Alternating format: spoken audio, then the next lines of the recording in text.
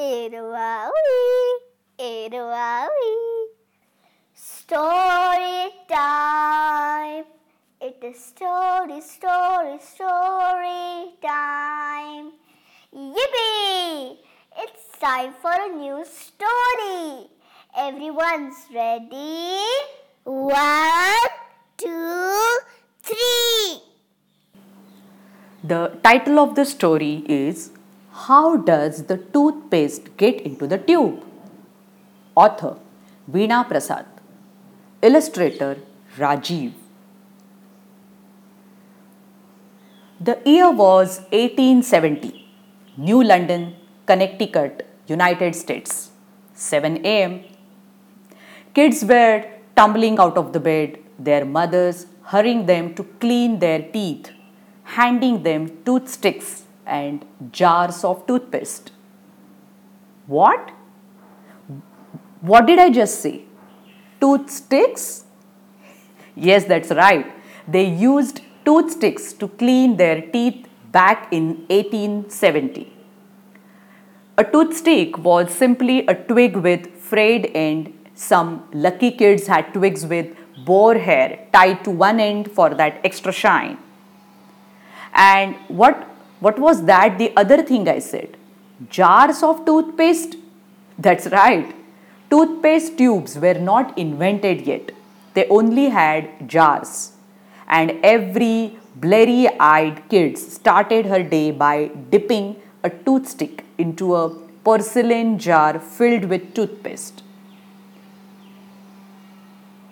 Actually, into the same porcelain jar that every other member of the family dipped their toothstick into, including that visiting grand aunt with yellow and black teeth whose toothstick matched her teeth. One morning, a disgusted cry went up in a dentist's house. It was Dr.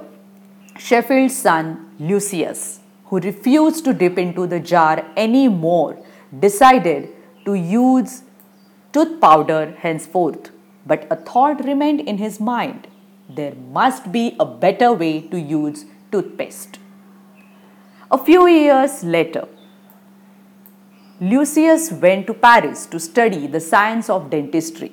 There, he saw artists squeezing paint from metal tubes onto their paintbrushes. Why couldn't the same type of tube be used to hold toothpaste? He rushed back home and shared this idea with his father, who thought that it was just totally awesome. There was just that little matter of figuring out how to get the toothpaste from a jar into the tube through that little opening. How do you think Lucius could fill toothpaste into an empty tube? Have you had a bad morning when you squeezed way too much paste in your half asleep state? And you see that there is toothpaste all over the sink and your mother is reminding you that the school bus will be at the doorstep in 20 minutes and the last thing you want is for her to flip when she sees the mess you have made. How would you go about putting the toothpaste back into the tube? Now, what do you think Lucius and his father used to fill a tube with toothpaste? A earbud? Or a really tiny spoon? Or a toothpick? It was not as messy as you would expect because the way Dr. Sheffield and his team did it was without opening the cap. That's right. They kept the cap screwed on tight and opened up the other end. It is definitely easier to fill a tube from the larger end, especially if you have something to pump the paste with, like a syringe. After that, all you have to do is seal the end tight so that the paste will not leak.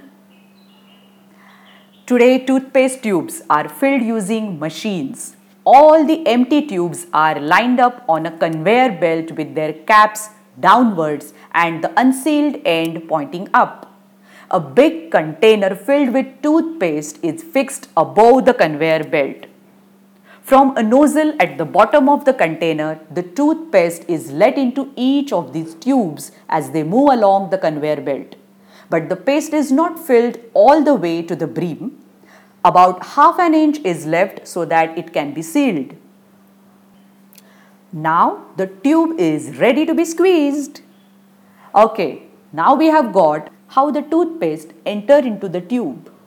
But can we see some more information about ancient Indian wisdom for good teeth? Many people in India use datun, a twig of a neem or babul tree, instead of a factory-made brush. Datun keeps teeth and gums healthy. But do you know which the best brush in the world is? Your fingers, say dentist. Great for the teeth and gums. Have you tried tooth powder? What are the different smells that you can detect in it? Herbs and spices that are good for teeth include mint, clove, cinnamon, black pepper and tulsi.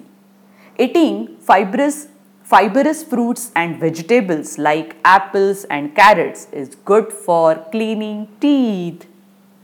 Wow, that was fun, right? Do you want to hear more stories like this? Yes, then log on to www.booksthatspeak.com. Eroawi, eroawi.